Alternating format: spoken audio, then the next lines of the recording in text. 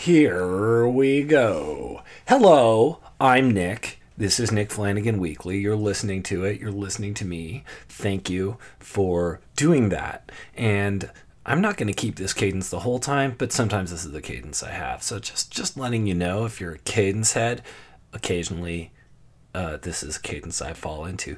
Other times it's more like this, and I'm just kind of going on and partying, and my voice is... Okay. I'm not even that impressed by that cadence. Look, enough about cadence. Welcome to the podcast. I have a guest today. My guest is none other than Damian Abraham. You might know him as the singer in Fucked Up. You might know him as the host of the podcast, the hit podcast, Turned Out a Punk. You might know him as the host who traveled the world for the Viceland show The Wrestlers, which I'm about to do a deep dive into, and I can't wait. He and I go way back, as I've discussed. He's also been a guest already on the show in a 3-person episode with Danko Jones, who then went on to do a solo episode. So this is Damian's solo episode, and I think we get into a bunch more stuff. I don't think it repeats a lot. And in fact, Danko Jones did a podcast with Damian and I days before I did this podcast with Damian, and I don't think there's much repeat material there. We all like to talk, and we all like to talk about a lot of different things. You've got to listen to Turned Out a Punk. If you haven't, he's had a wide variety of guests, including Fred Armisen, Anthony Bourdain, Linda Ramone, who is Johnny Ramone's widow, recently. That was a recent guest. And he's just asking what got these people into punk, and things unfold from there. And it's pretty amazing. I've also been a guest, as have quite a few of my guests have also been guests on Turned Out a Punk. Just off the top of my head, I know Danko has, and Allison Baker has, my good pal Allison, and I have.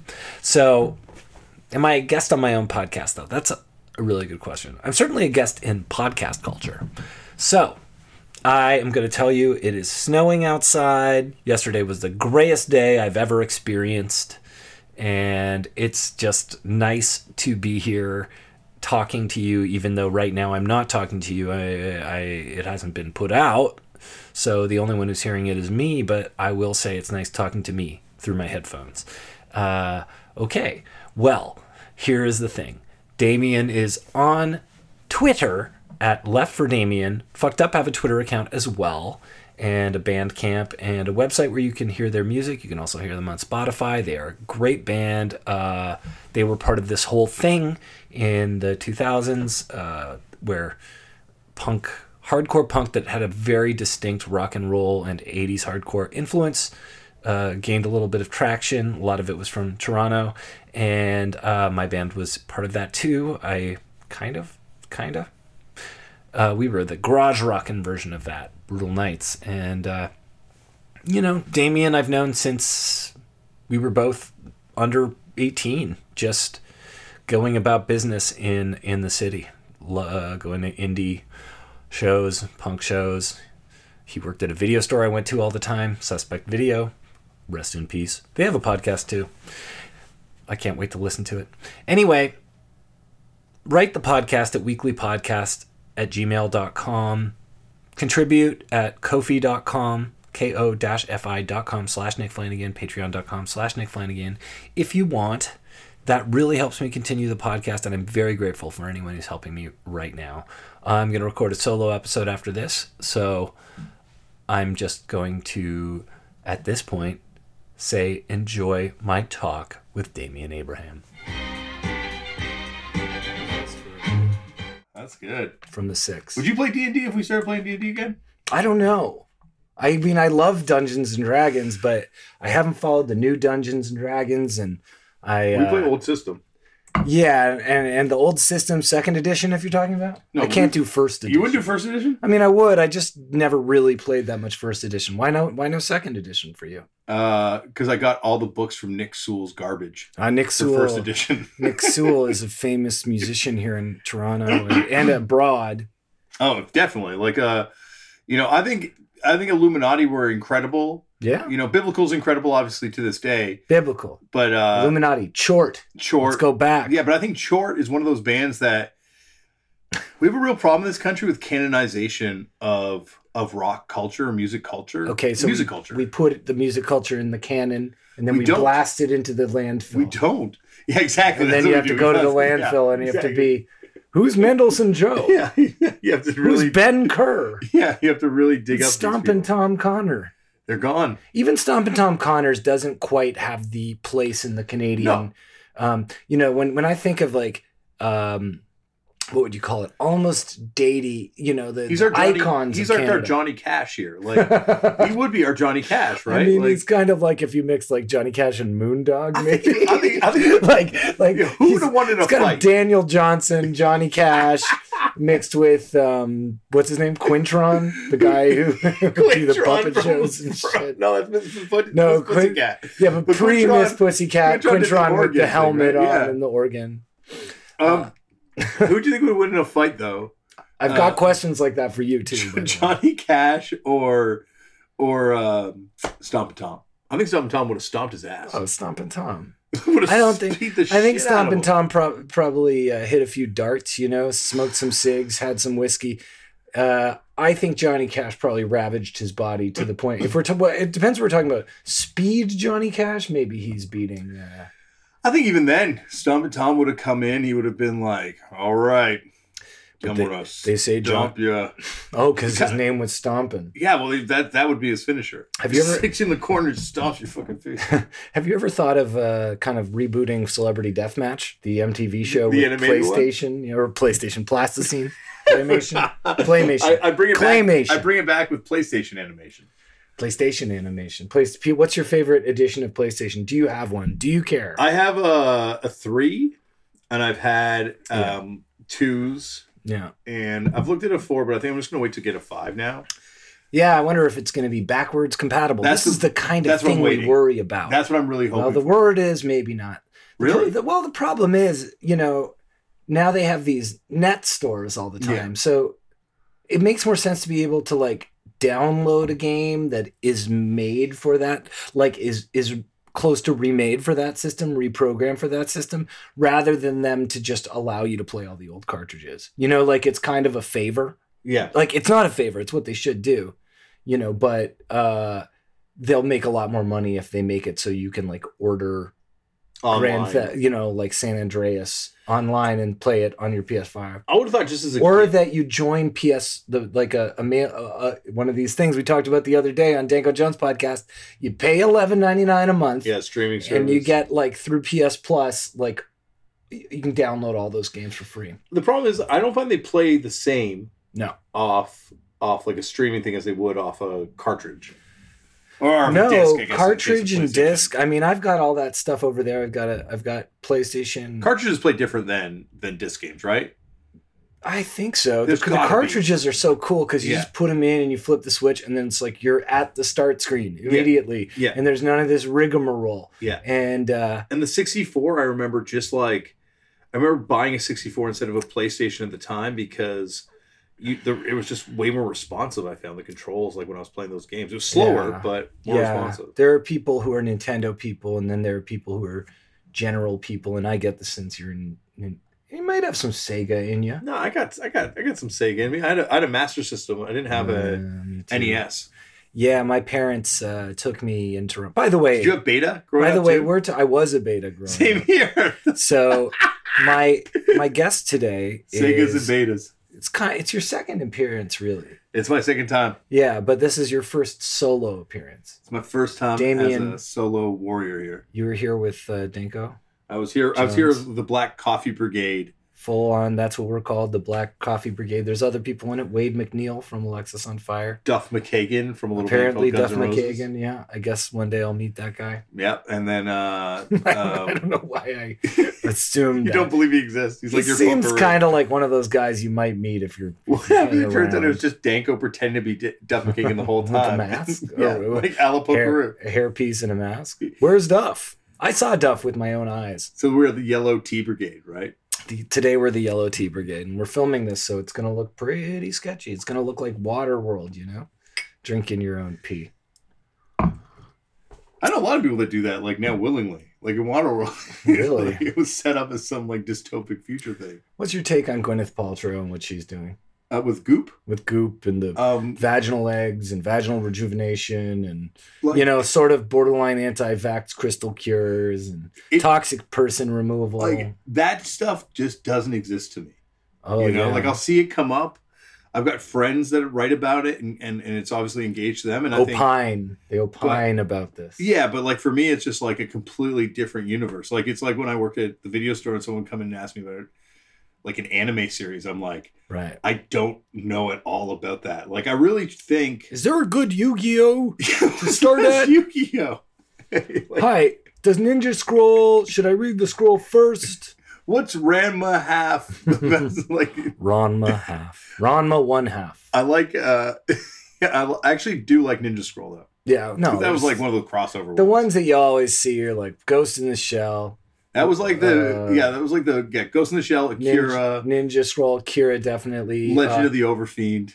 Well, if you're a sir, I never saw Legend of the Overfiend. That was in TV Movie Center, just on the shelf, like it's a normal. We rented Akira, Ghost in the Shell. We're like, well, I guess this is the next one you got to rent. Legend of the Overfiend, and of course, later on, Cowboy Bebop, and I know Go-Go 13. That's a big one. Go-Go 13, and. There's one last one I thought that was very indicative of like classic. Oh, Neon Genesis Evangelion. And then also all the what's his name films. Jim Jarmusch. Yeah, Jim Jarmusch films are just so the anime David classics. Lynch. Ghost Dog and whatnot. Oh, remember Toto Lahira. Oh yeah, Spirited Away. Whatever. Miyamoto, I believe is his name. Isn't that his name? No, I don't think it is. Mizahi. Yeah. Yeah, Miyake. No. Fuck. Isaac Mizrahi? No, it's not. This is going terribly. Yeah, this is really... This is so awful. This is keep the ball in play, buddy. Here's my impression of everyone who hears me do anything for the first time. Oh, is this person an asshole? And then like 5 times in, they're like, no. Kind of no. You're a grower. I'm a grower in the shower. Well, I grow hair. I grow hair. I'm like a chia pet. Well, I grew up with you, Nick. Yes, we grew up together. We went to the streets of Toronto. Daycares. We're like, I would say teen crud, fucked up later, following in your footsteps. Just barely later. Deadly Snakes. Sure. We're like Head Cleaner. Did you follow my old band Head Cleaner? Not really. No. we were the few bands that were like, few Toronto bands from Toronto. Yeah, that's true because especially at that time in that world of like sort of not total indie rock, I would call it like, what would you call it? Like more aggressive music, basically. Yeah, I don't know, like broadly termed alternative. But basically you would pair bands like ours with ska bands or pop punk bands, which were generally, if they were from the Canada, they would be from like Burlington, like just the satellite areas. I mean, one of the things that happened when I was first getting into indie music was felt like all the bands that I was seeing were basically, maybe they live in Toronto now, but they were from like Pickering, Ajax, Whitby.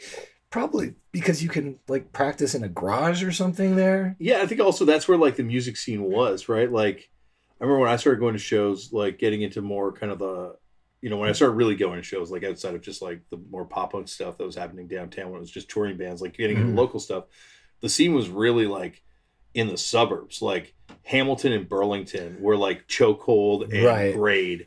And those were like the big bands from the area. But I was never that ambitious. I was never that ambitious. I was always just, I went to these venues like Sneaky D's. They let me in and I would see enough music I really liked that I wasn't like, gotta go to Hamilton. Did you ever see No Offense? Noah Offense? Yeah. I mean, I guess because I know that name. Is that rap related? No, that's the pre-Five Knuckle Chuckle Band. Yeah, I mean, I probably saw that. You know who you would have hung out with then? No. Professional Wrestling Hall of Famer, Edge. Oh, was he in that band? He was their homie. He was their homie. He was their dude. You would go and see him. No Offense. I might have seen and No Five Offense. Knuckle Chuckle. Later Five Knuckle Chuckle. Now old. A bunch of the dudes are in the band OLDE. Old. Good doom band. How long do you think the punk reunion train is going to keep rolling? Where's it at now?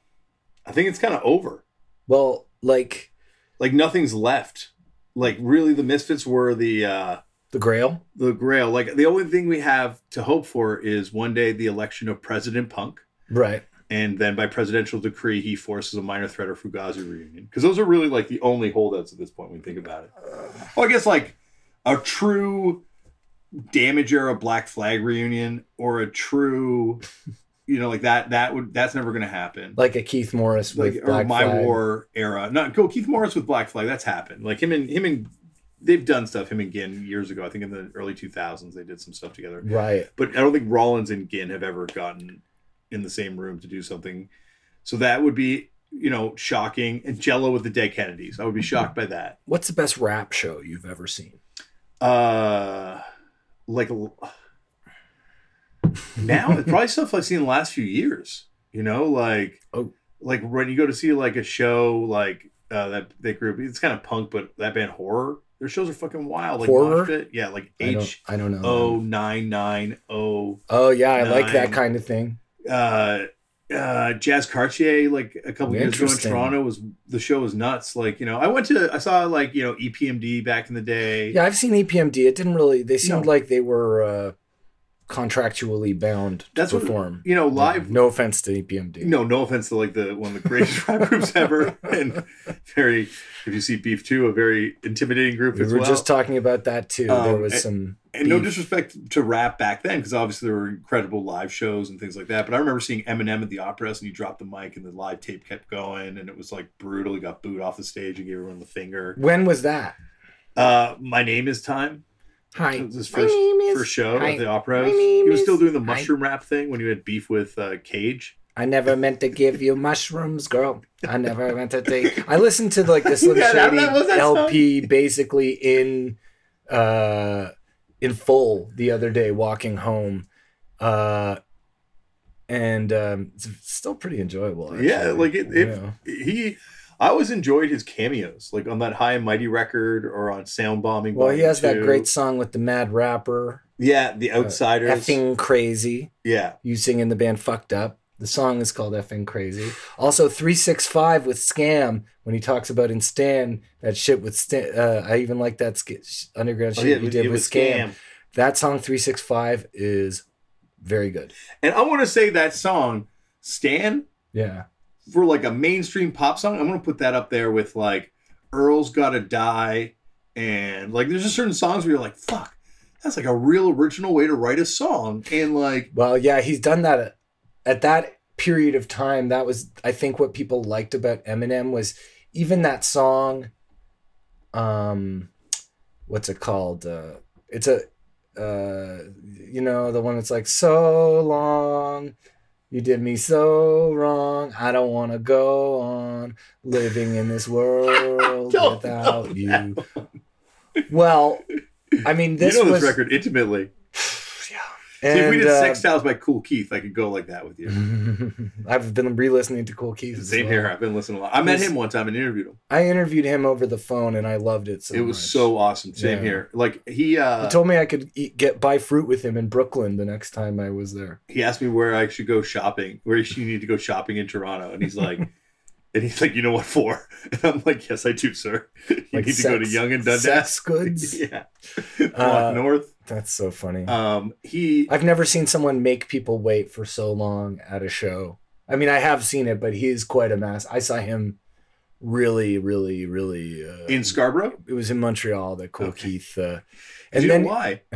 His thing is he has to go shopping before he plays a show, and he has to go shopping for movies. And that's DVDs, and that happens every night before he plays. That's how he gets amped for the show, because that's what he did in Toronto. Everyone was waiting 2 hours before he got here. But there's already amps at the show. Well, not these kind of amps. Oh, I see. These kind of amps don't run on gas. It's called Visual Viagra. They run on semen. Visual Viagra. That's what the next call the next Fucked Up album Audio Viagra. Don't think that works for us. But get this. That Kool Keith on Dr. Octagon sheds a spaz, right? Yeah. And then he did a drop. Like spaz. He did a drop for spaz too. What did he say? I don't know. It's on one of the spaz records. Yeah. But Because Spaz's roadie was Dan the Automator's roommate. some wild stuff. I just found this out. You want to talk about obscure facts to me? Let's go. I love this shit. So yesterday, for a group of people I was holding hostage musically, I put on the Reba McEntire version of The Night the Lights Went Out in Georgia, which the first time I heard it at some award show, her singing it, possibly a cappella. What award show? Country Music Awards, I'm sure. What, you were there? No, they used to have a channel, the country why music were you watching station, Country Music Awards? the TNN, the Nashville network. Why are you watching this? They used to show TNA wrestling, if you'll recall. Yeah, but like, so it doesn't mean you had to stay on there after that. When I was a kid, it was an option because you had Hee Haw was on it. There'd be commercials for Ray Stevens. Yeah. You'd often see the great Glenn Campbell hosting a show. Oh my God. This was like, that channel for me was like, flip the channel and move on. When it turned to CMT, Country Music Television, that was when I got off the bus. Well, they were two different channels, right? Well, one ended and the other one started. became Spike. TNN, Yeah. TNN the National Network became the Spike. Men's Network. I am Spike. just so amazed at this conversation so far. This is how we go, buddy. I came here and did a bunch of dabs before I got here. I'm like, we're going to be flying, Nick. Dads with dabs. Dads with dabs. But what were we talking about before we got to Eminem and watching? Oh, we're talking about the best rap live shows I've ever seen. All I was going to say about Eminem was that On Future, I saw On Future one time. It was fucking crazy. I saw On Future and it was crazy, but I wasn't crazy for it. I saw Eminem again at the Warped Tour. Yo, do you remember the Warped Tour in 1999 where you had Ice-T, Blink-182, Eminem, the Black Eyed Peas before Fergie joined, Wow. 7 Seconds, and Scarhead all on a tour together. Pennywise, Less Than Jake, Suicidal Tendencies. Like, this is the greatest rock tour ever assembled. I mean, individually, I'm like, yeah. Collectively, I'm like, not going. Dude, I can't really explain it. It's like the Voltron of just awkward situations. And the show in Toronto, a tornado nearly hit. That's what I'm saying. It's the kind of thing that's so crazy that like weather emergencies will happen because of how odd it is as a combination. It was an odd future that day. But Eminem had some very creative conceptual songs. There was the song Just the Two of Us that was the Will Smith parody where it was basically that he'd killed Kim, his wife, and she was in the trunk.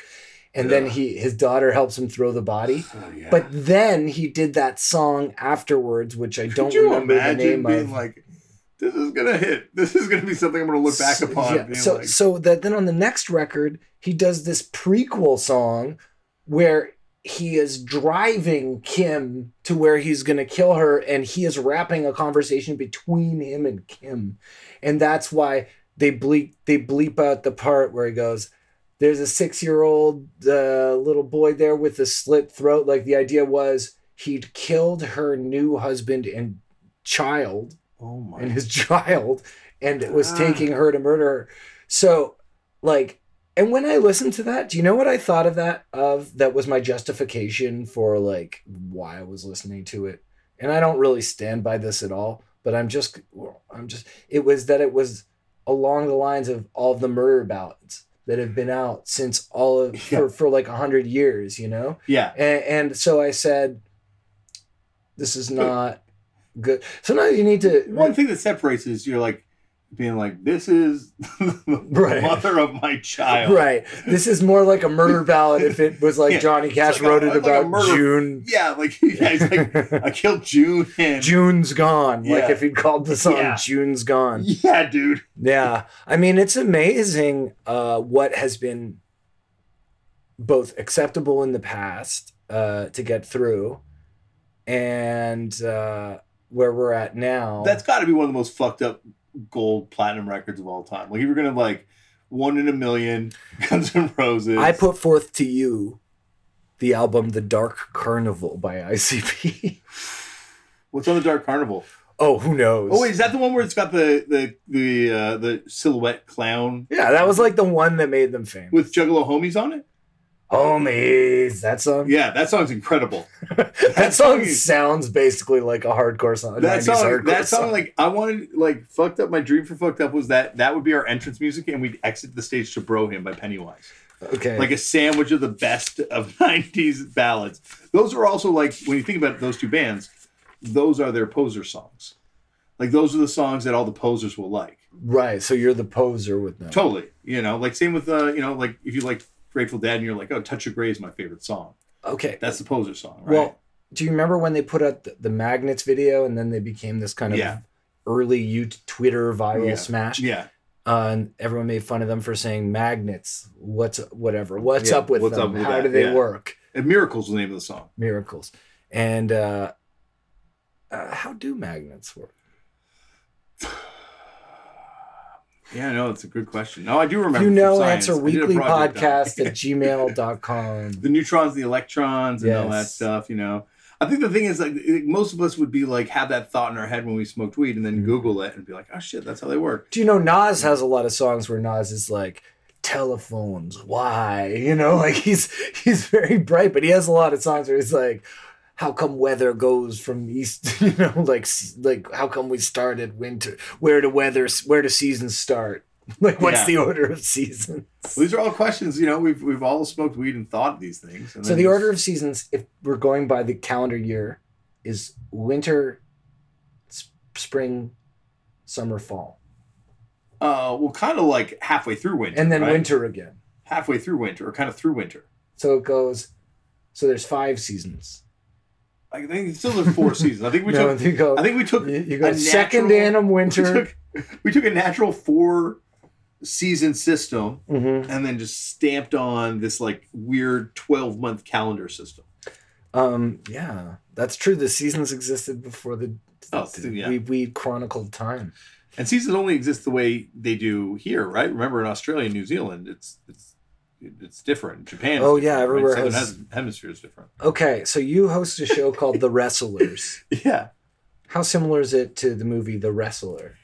I think The Wrestler is certainly a bit of an inspiration for me. Like when that came out, and I saw it, and I was like, "Holy shit! Those are the real wrestlers." Playing all the secondary characters, except for Judah Friedlander, right? No, exactly. They're real, like there are like actors in it and various people like Mickey Rourke and stuff. But like, I was watching wrestling at the time, and they incorporated it into the WWE angle. Like Jericho got there's an amazing story about Mickey Rourke thinking it might be real when he showed up to the WWE, thinking he might have to like actually fight Chris Jericho. I've seen this I quit match stuff and. I can't. He showed up with Frank Shamrock, Ken Shamrock, like an MMA legend. Yeah. And the story is Jericho's like standing backstage and looking at these guys in the ring, like Mickey Rourke and Frank Shamrock and another guy they showed up with to kind of like, make sure it was okay. And Vince McMahon walked up beside Chris Jericho and was like, "Who's the midget?" And he goes, "You mean Frank Shamrock?" He's like, "Yeah. If a fight goes down, you get Mickey and I got the midget." He's like, "Okay, Vince, you take down the MMA legend." Yeah. But anyway, it was definitely an inspiration on the show. Something I did like on Twitter, and there's very little I do, is when there were like all those anecdotes about Vince McMahon being passed around and what eccentric person he sounds like. Oh, yeah, definitely. Anyone who's been around him. You know who actually has got great stories, a couple good stories about him? Kevin Drew from Broken Social Scene. Oh, why? Did they have to do a battle royal? No, he used to be a PA for the advertising agency that did their Canadian promotions. Oh, yeah. So he'd have to run around backstage just running errands and like stories about running into The Rock, like physically running into The Rock and Rock being super nice, and stories about Vince McMahon being terrifying. And, yeah. It all comes back to wrestling, Nick. Screw you, Austin. You're fired. Kiss my ass. Where to, Stephanie? Now, if you don't know what any of these sayings mean, you need to get into one of those time machines. Yeah. Don't watch The Wrestlers because we weren't allowed to mention the WWE. At the time, it was called WWF. Yeah. And the Attitude Era. That was what I was going to say. That's one of my questions here. What's my favorite era of WWF? Who is your favorite WWF Attitude Era wrestler?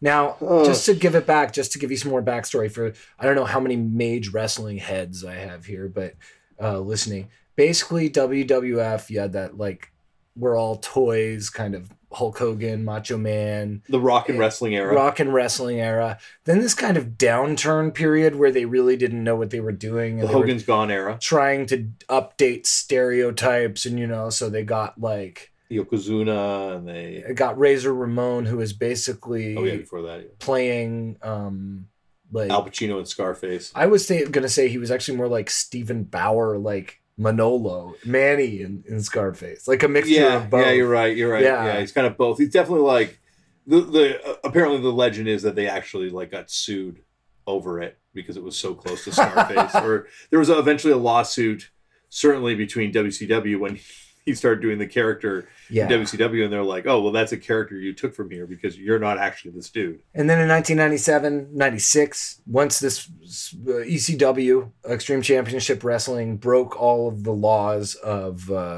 basically the moral laws of wrestling, and introduced the Japanese, a lot of Japanese style actual wrestling into it. And lucha style wrestling and major stunts. WWF was like, let's copy this, and thus they jumped on the rap metal bandwagon. They had no problem bringing in soap opera like elements that were, because it was essentially an unsupervised entertainment medium that had always been a certain way. Like the things that it got past censors like made no sense. They had simulated sex in the middle of the ring at one time. Edge and Lita. Yeah, they had. You want to hear something wild? Edge was connected to Five Knuckle Chuckle. Mm-hmm. And Lita was also a punk rocker. Used to roadie for Avail. Wow. So there you go. Both connected to punk. But that's some wild stuff. All comes back to punk. We're going to get there. I have some questions about that too. Audience questions. And so there are characters like Beaver Cleavage, who was I guess a Leave It to Beaver-esque character, except the idea was his mom was like sexy. That idea lasted one match.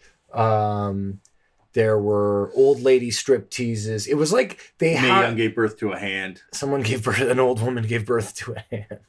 Yeah. There was an episode of the WWF with Brian Pillman and Steve Austin where like, then they always took it out of the ring. That was the thing. They had this whole, suddenly the ring was like secondary and they'd just film people like at their homes or backstage. So the idea was Steve Austin's like at home relaxing and Brian Pillman comes in. No, Brian Pillman was at home. Brian Pillman's at home relaxing and Steve Austin comes in and I guess someone's got a gun and the episode ends with like a gunshot. Yeah. So the idea is like someone's been killed in wrestling. And that was just the tip of the iceberg. You had D-Generation X and Suck It. And also there were like... inspiration for an incredible classic Toronto song. Yeah. 2 words, Suck It by Teen Crud Combo, which is my ode to that era of wrestling. You have 2 songs, Suck It, though, but the other one has nothing to do. No, the other one is just a silly tune. And... So it's like the best band ever. It's very much unplayable in 2020. You live really close to Mary Margaret O'Hara. Yeah, she's on down the street. When we went to that house party at her house so many years ago, 20 odd years ago. Yeah, it was like right around the corner from your house. Yes, I probably just took a quick stroll. No, I think we were all hanging out beforehand. Yeah, it was the night. It was the night of a show at the Horseshoe. Party, yeah. Teen Crud Combo was playing the legendary Horseshoe Tavern. Incredible show. Ripped it up. I think we did rip it up. You did rip it up, dude. You definitely ripped it up. And then afterwards, people were like, there's an after party at this house. And we were probably with you at that point. And then we all just loaded in. Yeah, Mary Margaret O'Hara's house. And it was Dave Foley was there. Dan Burke was there. Dallas Good, probably. Dallas Good was there. Dave Dillman from Swearing at Motorists, because he was smoking weed out of an apple. That was the first time I ever saw that. Mike Kastner. John Kastner. John Kastner was definitely there. Mike Kastner was probably there too. Who's Mike Kastner? I don't know, but he was probably there. It was a fun last night. So who's your favorite WWF Attitude Era wrestler? I don't know. I guess like maybe Mick Foley. Right. Mankind. Mr. Sacco. But if I was going for someone who wasn't necessarily in the WWE, I've always loved Mike Awesome, who Yeah, the late great the Mike late great Awesome. Mike Awesome, who they gave terrible gimmicks to when he was in WCW, but he is the When guy. he was in the Extreme Championship Wrestling. And when he was in FMW in Japan, which is really I never saw that. you didn't see any of those FMW DVDs. You know who did No. commentary on a bunch of them? Dan the Mouth Labransky, Not surprised. A Toronto legend. Toronto legend. As you know, here's the thing I say. I don't know if I've said it on the air enough. The air is that in this city, Toronto, and in any city, I'm sure, nothing's gonna happen. You got to make it happen. Yeah. So, you know, you got Dan Lavransky suddenly turned this complete encyclopedia of certain things. Yeah. He had a college radio show. He's a Dr. wrestling Mills Medicine fanatic. Cabinet. Also a huge fan of Hawkwind, like an expert on Hawkwind. All things Lemmy, I think. Even Motorhead he Sure, goes deep that's with. believable. But he wound up, getting involved with wrestling podcasts, live audio wrestling, and he helped centralize wrestling fans. One of I the would say, first by having wrestling- these pay-per-view events at places like O'Grady's. I would go to this and doing live shows there and just kind of Yeah, and it really was like one of the first audio wrestling things because of the radio show before. like a podcast. It was before a podcast, right? It was like a terrestrial radio. But I would thing. always listen to it online. That's Yeah. why I think of it like a podcast. Yeah, then it went on the Iceberg Radio as well with Duct Tape Radio. The internet saved wrestling. Internet definitely helped wrestling. I would follow, I don't even remember the name of it, but there was a specific website that was catered to the smart mark, as they call people who knew the inner workings of wrestling. And it was following all of the crazy drama, which there was a lot of between like 1997 and 2001, because it was basically when WWF crushed the competition, basically when ECW got bought by WWF eventually, when the writers for the WWF were getting hired by Bischoff, who was like the Mike Bloomberg. WCW is basically like the Mike Bloomberg of Well, WCW and WWE was Trump. Like there was no Yeah. Bernie. No, there's no. The closest thing to Bernie was maybe ECW. Maybe. But I don't feel like he was fairly Yeah, I distributing the wealth. I don't know if that was a socialist republic in any sort of. But yeah. Practice. So okay, I'm going to tell you mine. Who's yours? For WWF Attitude Era wrestlers? X-Pac. You look like an X-Pac man. I mean, D-Generation X is very special. But honestly, pound for pound, as a wrestler and as a ring mind and as a personality, I'm going to give it to their biggest star at the time, Mr. Stone Cold Steve Austin. Yeah. Just because Austin was not necessarily the best or the most showy wrestler, but the psychology of his matches was always amazing. Yeah. And his character was ridiculous, but he was also funny. And he made this great transition as his character was like getting tired into just straight up being a comedy wrestler. And he would do that thing where instead of talking, having a conversation of any type, he'd just go, "What?"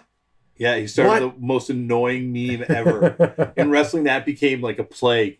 To get whatted by the audience now is like you're that's how you know you're not over.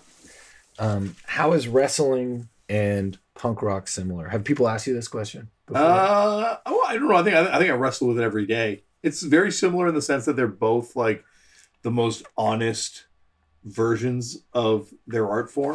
Like wrestling is more honest than any other sport and any other piece of entertainment out there, and the fact that it's like kind of open with its dishonesty, like everyone's lying, and as long as we all know that, it's okay.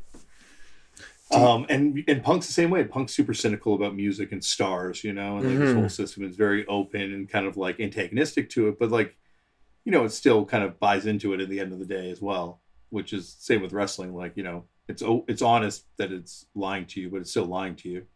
Right. And so how is punk rock lying to you exactly? Do you think it's because Well, like, eventually people want to make a living at something that is a hobby? Because when we were even in if you these don't want to, bands in eventually the you have to, 90s, nobody maybe well that's interesting. right? What Like do you have to eventually, say like about even if you that? didn't want to do it, like, I've bent over backwards to make sure that I didn't have to rely on the band to be my sole form of income, Yeah. because otherwise I would have fell into a position where all of a sudden I woke up and it was, like when my band's not as hot as it once was, and all of a sudden it's like, oh shit, I'm Yeah. relying on this as my job. Yeah, and you've got You kids got and kids, like, family, got yeah, a like it, weed. yeah, and all this time that other people have been putting into making social networks and advancing in their career and doing this sort of stuff. Ideally, obviously, people situations are fucked up for everyone, but I mean, just in general, you've been on the road living the same day over and over again for 10 years, 5 years. Like, it's amazing how 5 years becomes 10 years in a Yeah. band, and then you're like stuck with this thing. Like, oh shit, now I got to fucking find a way to make this work. Yeah. So, yeah, like I think punk rock is just, it's going to be a victim of the same thing all arts is going to be a victim to, which is the idea that we're all in it at the end of the day for Commerce. capital. We Just so that we can keep the lights stay on. alive. Yeah, we need to like feed ourselves. We need to sustain ourselves, and punk at least was honest about that in a way that a lot of other times. Hear that? You lost a CJ Ramon interview. I did. What does CJ stand for? Christopher James? Oh man, I knew this too. I don't know. Forget. Do you think but when I was in bands, like, and this is gonna I think lead us into the next question, nobody in my band was like, we're gonna make a living off doing this. Like when I was in Brutal Nights. Yeah, but like, and meanwhile I was like, I can't do anything else. Please, can we at least try to make some money? And we did here and there. Yeah. But I think, like, fucked up. We're called fucked up. I'm 300 pounds at the time. I'm balding. I don't wear a shirt on stage, and I normally. But that's ended.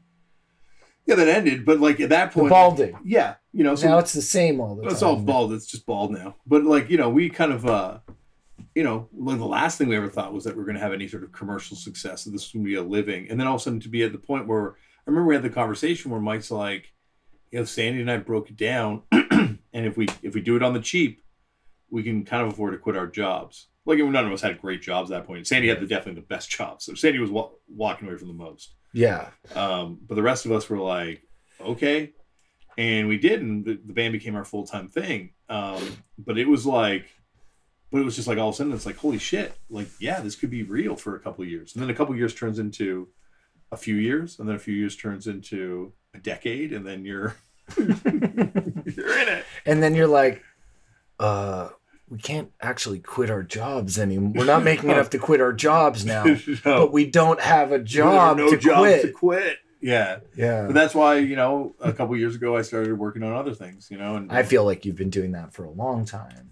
Yeah, I guess so. I mean, your band there's splinters in Fucked Up that I feel, some people have, like, I just feel like there's people who have made themselves a core within the band to work on, and then there's sort of people who are like on call practically. Is that wrong? I don't know. I guess we're all kind of on call, That's hilarious. I get the call once in a while, like things are kind of in motion. Let's do this. And at other times, like last record, I tried to slam the brakes on it. I'm like, I can't do it. You were doing all these interviews where you were like, oh yeah, I'm probably being phased out of this band because they're going to need like basically, Scott Walker level vocal quality.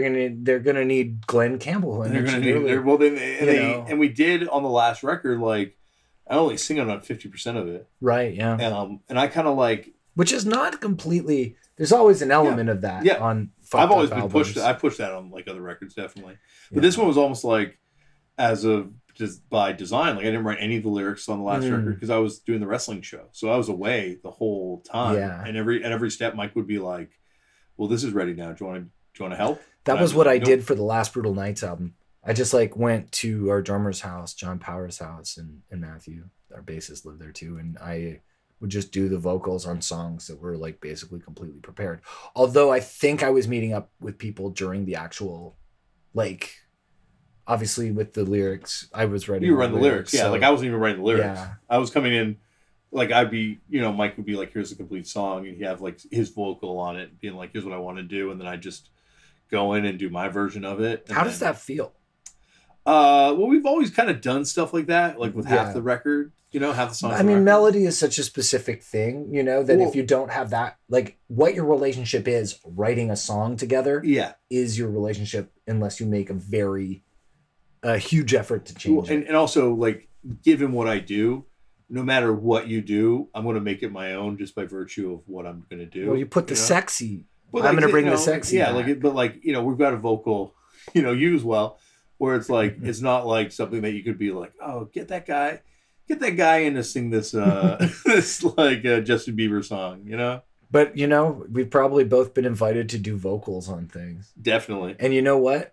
I've done vocals. That fills me with dread when I do. Like, I'm always like, are they going to like what I'm doing, I don't like going out with bands and doing it live. Oh, yeah. I've actually done that with a Fucked Up song, though. I covered Generation by Fucked Up. With us or Lullaby? No, with, it was a super group of sorts. Not, like, it was Sebastian from Death from Above, Nick Sewell, who we mentioned earlier, and... See, I wouldn't have been Lullaby. It wouldn't have been those guys because we already had a drummer. And that's Justin's job. And the dudes actually from Flash Lightning, the ZZ Top style band that would play at the Dakota Tavern in Toronto. Wow. Yeah. So we covered that at the world famous Horseshoe Tavern. It's funny that song is like probably the most like it went places for a Fucked Up song, like weird places, you covered it, Lullaby Orchestra covered it. It was my favorite song of yours. A specific version of it was my favorite song of yours. And it's because the other version was not my favorite song of yours. I miss singing the lyrics still. Yeah. Mike wrote lyrics and I changed them when I did in the studio. Oh, great. So it's like not even the lyrics he wanted. Like I think I even... And that's a trick you would play on him sometimes, wasn't it? But I think this was even like just by accident, just by virtue of just going in there and doing it. But like that song also was used as entrance music by Bryan Danielson, a.k.a. Daniel Bryan from the WWE. That's really cool. And you hooked up Dolph Ziggler with that two-word Suck It song, and he played it, I think, on his podcast before. Oh, Colt Cabana. Colt Cabana, I'm sorry. Yeah. No, I was like, when I finally got in touch with Colt Cabana, I'm like, first thing, you have to play two-word Suck It by Tinker Combo. And then another time I made him, I said to him to play Bob Backlund by No Offense. Monday night is reserved for Raw. It's got a Deborah McMichael reference in it. This is episode digging deep, 4? Man, digging who is deep. This episode 4? So for the millions and millions of people, like more people follow WWE on social media than follow all the NFL and all that stuff. Well, I was gonna ask you, do you have what do you get like recognized the most for when you're out and about on the street with your look, which looks like you? But also the other question is, have you ever been mistaken for a celebrity? Always. Okay, so let's hear embarrassing, terrible. Tell me everything. John Popper from Blues Traveler. Oh, thanks, Nick. J.R.R. Tolkien. Yeah, let me run through some people you get mistaken for. What's his name? Killer Mike. Yeah, you look like a serial killer I went to school with. Is that you? No. I got mistaken years ago. My first time I went to L.A. when I met Johnny Ramone. The great formative thing for you, meeting Johnny Ramone, having dinner with him and his wife, who has now been a guest on your podcast, and turned out a punk. Sage Stallone. Sage, R.I.P. Rest in peace. I always thought he died of a drug overdose, but he died of a heart defect, a congenital heart defect. Poor guy. Not that it matters what he died of, but I always thought it was sweet that his dad put him in Rocky V. Yeah, he was in a couple of his movies. He was also in that one where he's like it's like cliffhanger, but they're in the sewers and there's water. Sewer Father? Yeah, Sewer Father, I think it's called. Sewer Father. He was in that movie. He's in a few of his films. And he was really nice. We talked about Switchblade Sisters. Poor guy. But yeah, very formative. But I was in the Universal Studios, used to have a Marvel restaurant. back then. And I'm eating there, and the waiter came up to us, and I'm like 17, right? Like, I'm not an adult. And he's like... You were very enthusiastic when you were 17. I was definitely. I was a Punisher until recent years, I would say. But I'm like... Until you sustained enough punishment. Yeah, exactly. It broke me. He's like, do you want a... He's like... The guy came up to us, and he's like, do you guys want a free refill? And we're like, oh, do you have refills here on our sodas? He's like, no. And then he's like, but for the guy from Smash Mouth, you're not paying for a drink here, my friend. And then walked away. And then you were right. I was like, but I'm like 17. Like, they were Smash Mouth at least like 30. Like, I'd like to buy you and the world a smoke for offering me a refill. I don't know that reference. You don't know? It ain't a joke. I like to buy the world a smoke and teach the world to sing in perfect harmony and teach the world. I think that song is just like actually in Morse code to me when I hear it. Like, I don't know any of the words. Like, might as well be walking. Like, that's the only words I know. I'm like fairly certain that is one of the first big U.S. Mark Ronson hits. I'm like fairly sure. Oh, I'm sure, yeah, because it sounds like a Mark Ronson song. But I don't think it is by him.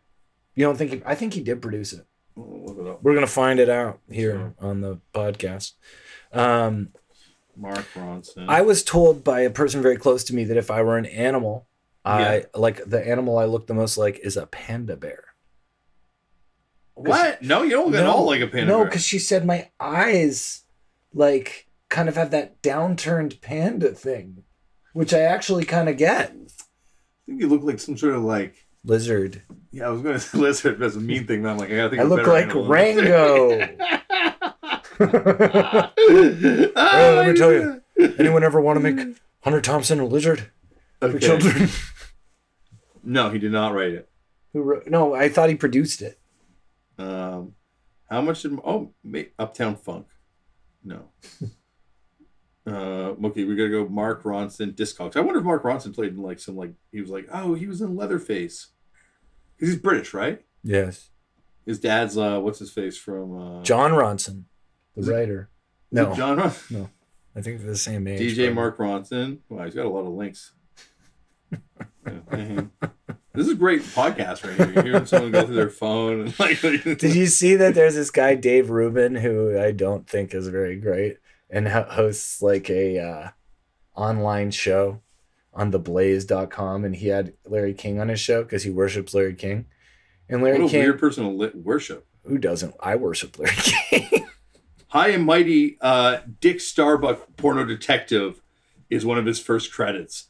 So holy shit, it does come back to Def Jux Records, and it comes back to Ruckus Records. So we're not. Dude, look at that. High and Mighty Dick Starbuck Porno Detective. Remember that song? Yeah. Dick Starbuck Porno Detective. Kind of remember that. High and Mighty, that record, we should just do like a live listening party. We should do a DJ. We should do some reaction videos, I think. For every action, there is a Nikki Costa. Sean Paul, Duffy Rock was an early one. This sounds like... Is it Dutty Rock or Duffy Rock? Dutty Rock, sorry. Duffy Rock. That's a little dirty right now. I got a cloth for you. Do you have a cloth? I would love a cloth. Yeah. Okay, production. That was his writing credits. So, a Power Rule, Rhymes to Bust, It's Your Right is his first production credit. Let me just do this fast. 1997. No, you didn't do it, Nick. You're totally wrong on that. It sounds like a Mark Ronson production, but it's not a Mark Ronson production. Dick Starbuck. Oh, he produced Detective. Amory, and he did all hip hop. I didn't realize that. Yeah. And then I want to look for Walking on the Sun. Let's see who produced it. Yeah. Maybe it's like... So, okay, so you were mistaken for that guy. I was mistaken one time for Ill Bill. Hilarious. People have come up and asked me if I was... LP? Anyone think you're LP? No one's ever thought I was LP. He's got a full head of hair, though. Action Bronson. One time someone came up and asked me if it was Action unfortunately, Bronson. You're like a guy related to Vice, and there's about 7 people with Vice shows who look like you, Maddie, and Action Bronson. People have Bronson. asked me if I was Maddie Matheson before, too. Yeah. Then the one, so when I was in Japan, there's this wrestling store called Totokan, where it's like a wrestling museum, but everything's for sale. You can buy whatever you want. So I bought a full New Japan wrestling store. Yeah. So I bought a full New Japan zip-up tracksuit like the wrestlers wear to the ring, right? And my friend who works at the company got me free tickets to this big event they do called the G1, the second last night, sold out. It's incredible, like a dream of a lifetime to go to this thing. And so I hit him up and I'm like, yo, I just got this full tracksuit. He's like, I fucking dare you to wear it. And I'm like, I'll wear it. I went by myself. So I'm like, who am I going to embarrass? Yeah. So I get there and then all of a sudden there's this wrestler named Michael Elgin who wrestles for them. And all these dudes who's bald and has a beard and is big. And all these Japanese people just think I'm doing cosplay. And so they all come up to me and start getting photos with me. And I'm just like doing photos because all these people think I'm doing like cosplay or that I'm actually Michael Elgin. And then so it's like intermission during the show. I'm by myself. So I just go to the lobby to buy merch. And I get stuck in this line, right? And I look up and it's fucking Minoru Suzuki doing autographs at the end. And do you know Minoru Suzuki? No, tell me who. Minoru Suzuki is a legend in pro wrestling, but he's also a legend in mixed martial arts. Like he's one of the original Pancrase guys, like one of the original, I think he wrestled Pride too. Like he's like one of the original guys like in MMA, like a real notorious badass. So I'm like in this line and then I like get his shirt and I get up to the front and he's just like signing people's shit, right? Like it's a huge lineup of people to get shit signed. So I pass him my shirt, sign, and he just goes up to give me a glance and just does like a spit take and just like starts laughing hysterically and calls over his friends to like to point and laugh at me because I'm wearing this full New Japan tracksuit. I have a shaved head and a beard and I look like this wrestler Michael Elgin. I'm going to take a second to tell you right now, well, we are in the middle of my talk with Damien, that this podcast is such a fun thing for me to do. I love it. I love sitting down in front of my computer and just chatting while looking at my wallpaper, which is a white tiger covered in snow, a Siberian tiger. It's staring at me with its lizard-like eyes. Have you ever noticed cats' eyes are sort of like a lizard or a bird? It's kind of interesting because I know they eat birds, and there's probably a picture somewhere of a cat eating a lizard. But I don't think they should eat either. I wish they were vegetarian. Anyway, I love doing the podcast, and I love that people listen. And I just want to let you know that there are a few ways to support this podcast. If you enjoy Nick Flanagan Weekly, if you enjoy any of my other stuff, the stand-up or independent writing I do, even my newsletter I put some time into, and it all eats into time where I could be selling items on Craigslist or working other things to make money. So if you want to help contribute, you can first of all just review the podcast, subscribe to the podcast, and rate it 5 stars on iTunes or your purveyor of podcasts of choice. And then if you do have the money and the will, you can give whatever you want at ko-fi. That's Ko-fi.com, a great website for anyone who has a project that they're trying to get people to contribute to, because it allows for one-time contributions, and 100% of the contribution goes to the creative, or whatever you'd call it, the artist, the blogger, the podcaster. So that's pretty awesome. So Ko-fi.com/Nick Flanagan, coffee.com, because the whole idea is buy me a coffee. I do drink coffee. I've had basically 2 today, maybe 2.5. And yeah, or you could go to patreon.com/Nick Flanagan if you want to go through that website, because I post content to it. I wish I were doing it more, but I do add odds and sods to it. And that's just going to keep growing. Also, I was thinking, I have a mini cassettes of interviews I did with lots of interesting musicians, especially rappers and rap hip-hop producers.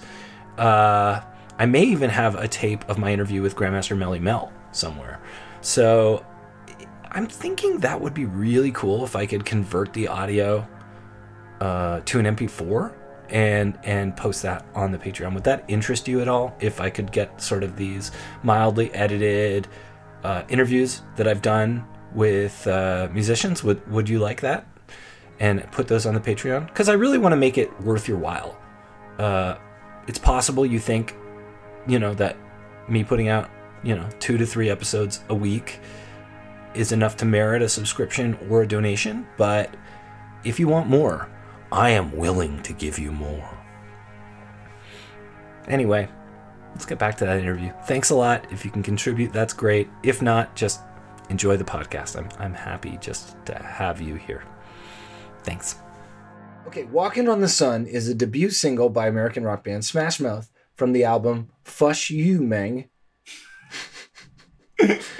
The B-side is 3 songs: Sorry About Your Penis, Dear Inez, and Push. And Sorry About Your Penis? Yeah, Greg Camp wrote it and Eric Valentine produced it. Who's Eric Valentine? He's the producer in the heavy metal band T-Ride. And this is the end of the Smash Mouth portion. Dude, this is like it sounds like an episode of Turn It Up Punk Footnotes now. Well, I'm going to ask you about Turn It Up Punk. He did Slash. He does Slash record.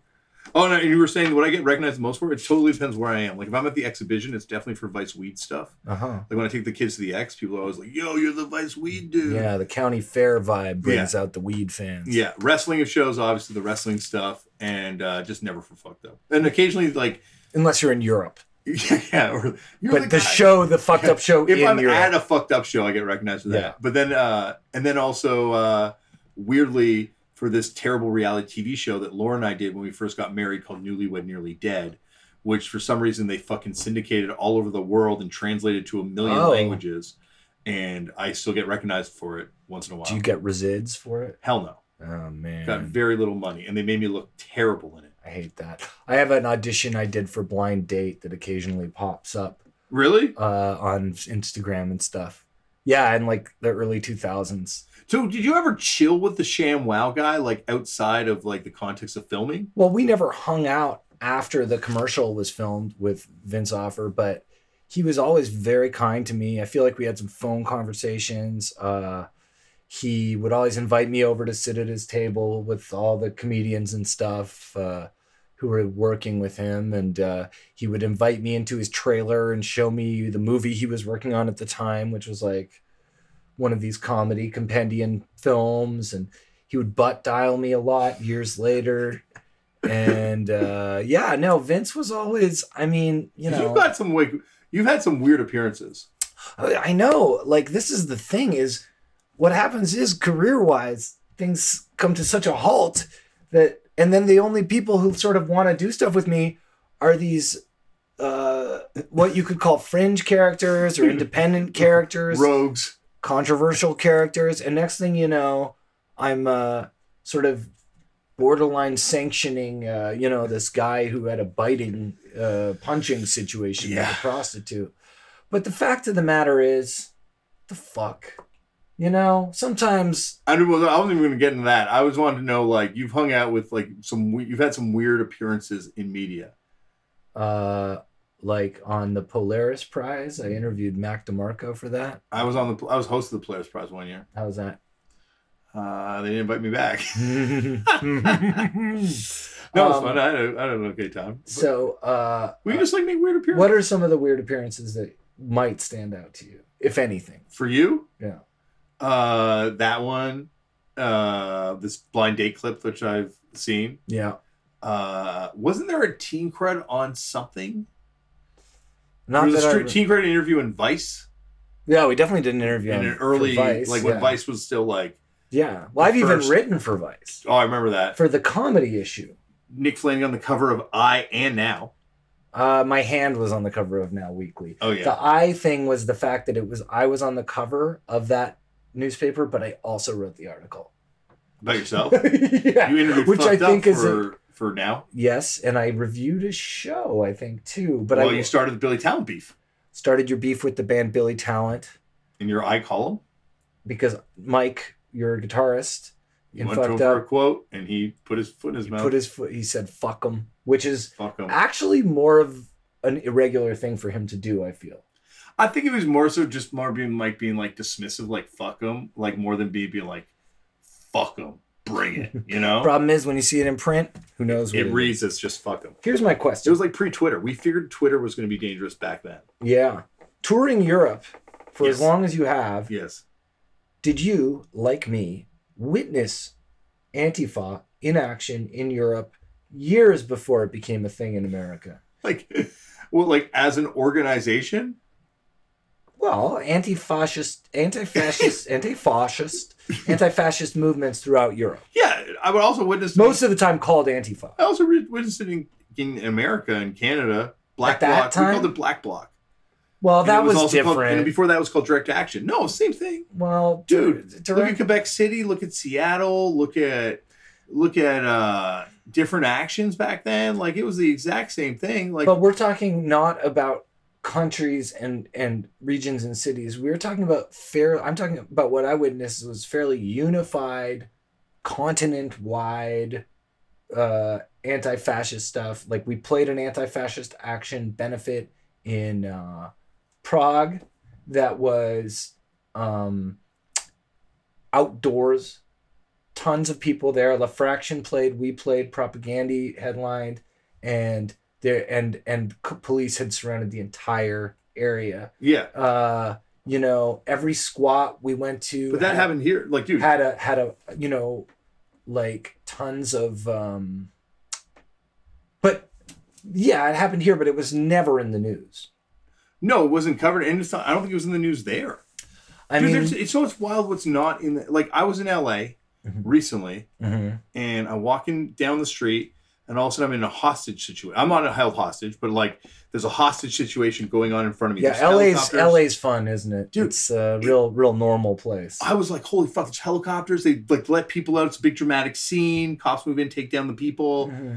Nothing about it on the news.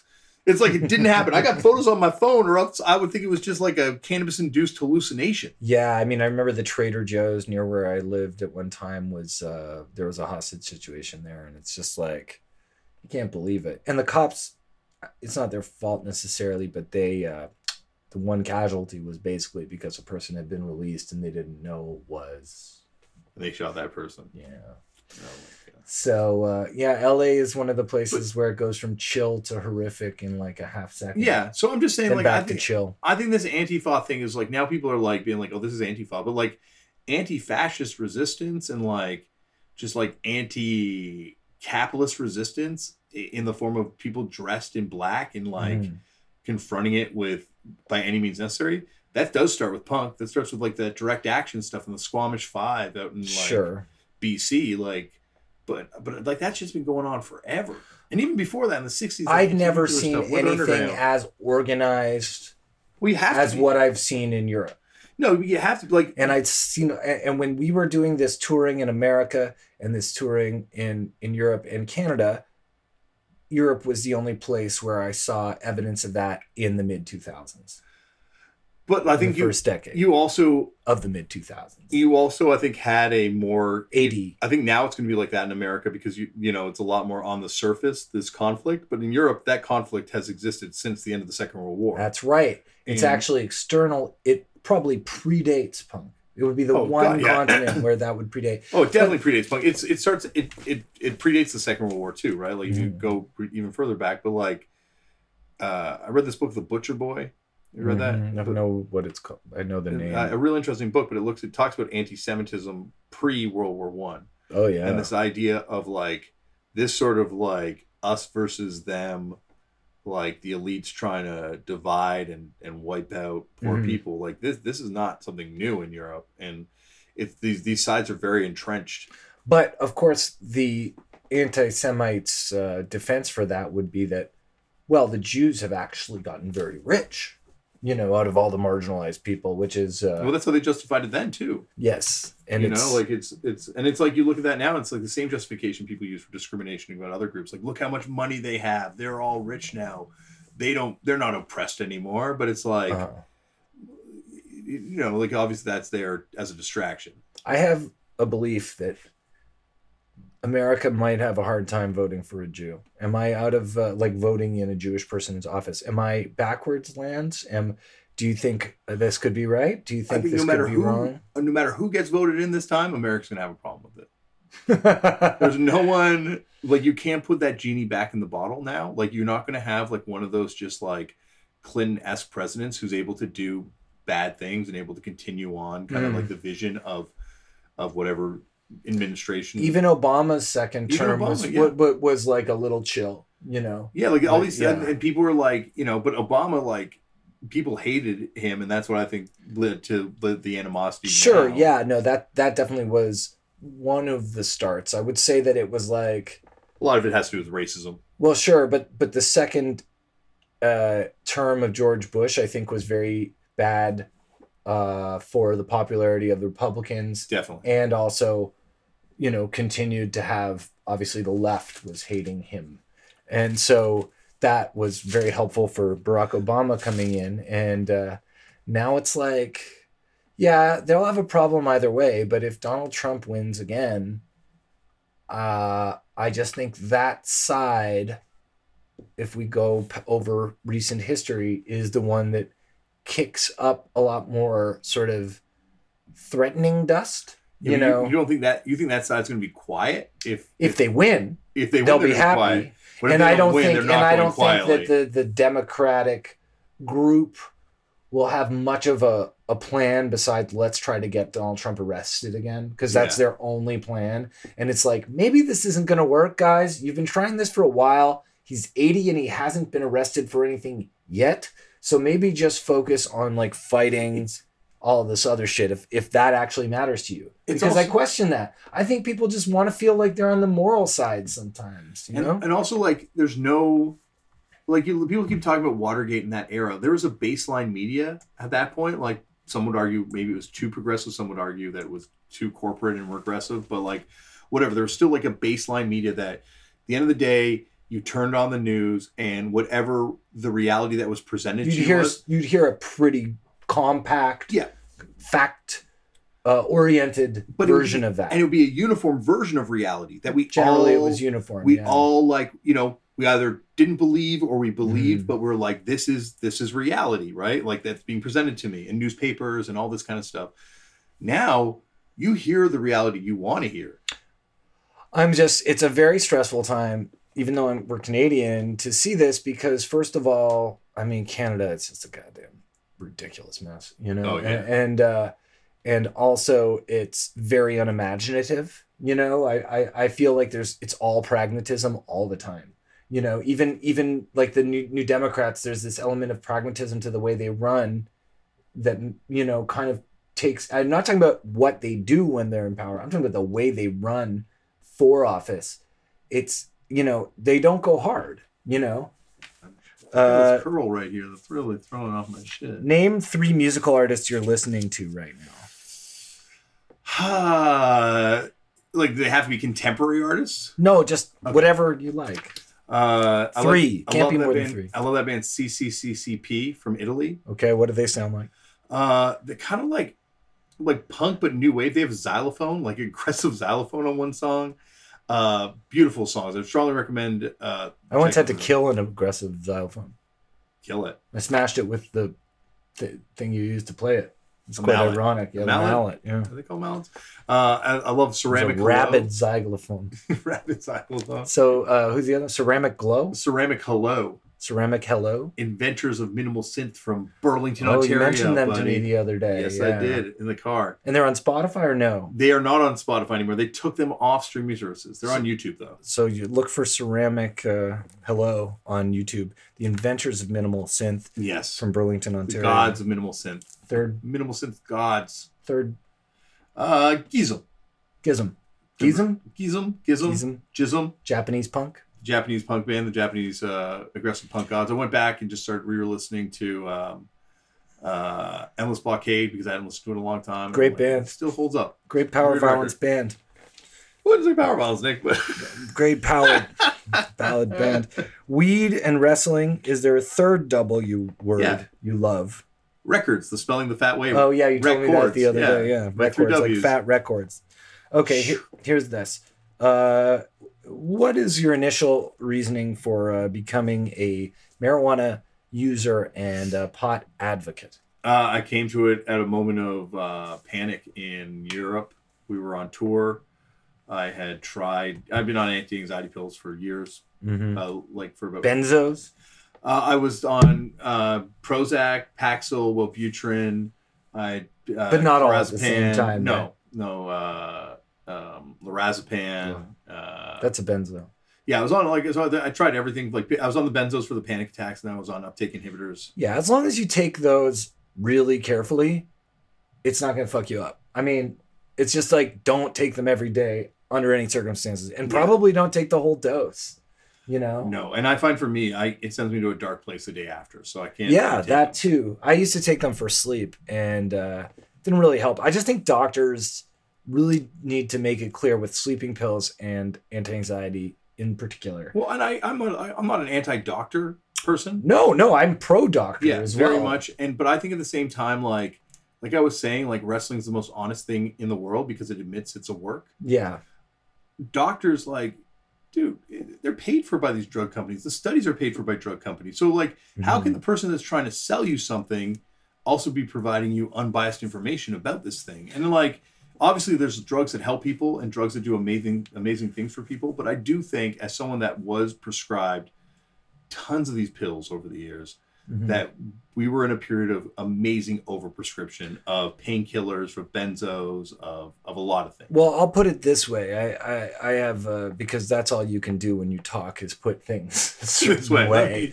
You know, I am definitely someone who I think that the holistic, basically do as much as you possibly can, you know. It doesn't mean, like, just because you are taking a holistic or like a natural solution or exercising and that's helping a little, but if you're still fucked up, no pun intended, do what it takes. You can go on medication. Yeah. It's fine. But unfortunately, doctors are inconsistent in their knowledge of medication for certain whatever drugs. They'll have their field of specialty that's probably, you know, but they're able to prescribe everything. And if they're family doctors, you'll go in there and say, I'm depressed. And they'll say, okay, well, why don't we try this one? Because this is the one that worked for other people. Yeah. I mean, nobody really wants... They haven't done them. Yeah, like, they don't, when they tell you, like, oh, these are the side effects, it's like, what is this? How do you know? Like, I had a doctor the other day tell me, well, we know one thing for sure. Weed does not cure anxiety. And I'm like, well, how do you know? Like, what like... Lots of strains of weed. I'm like, it probably doesn't, but nor does this fucking pill you put me on, because I did it for 10 years. I tried all your pills for 10 years. That's what I told my doctor when I finally got off them. It's like, so you don't take anything, right? No, like I cannabis, and like I've gone back on, I've tried benzos because like there were places I couldn't get cannabis, and I found where it sent me was less beneficial than just white knuckling it as best I can and trying to get through it, and it sucked. Well, besides marijuana, I mean, do you have other methods of coping? I meditate. Yeah.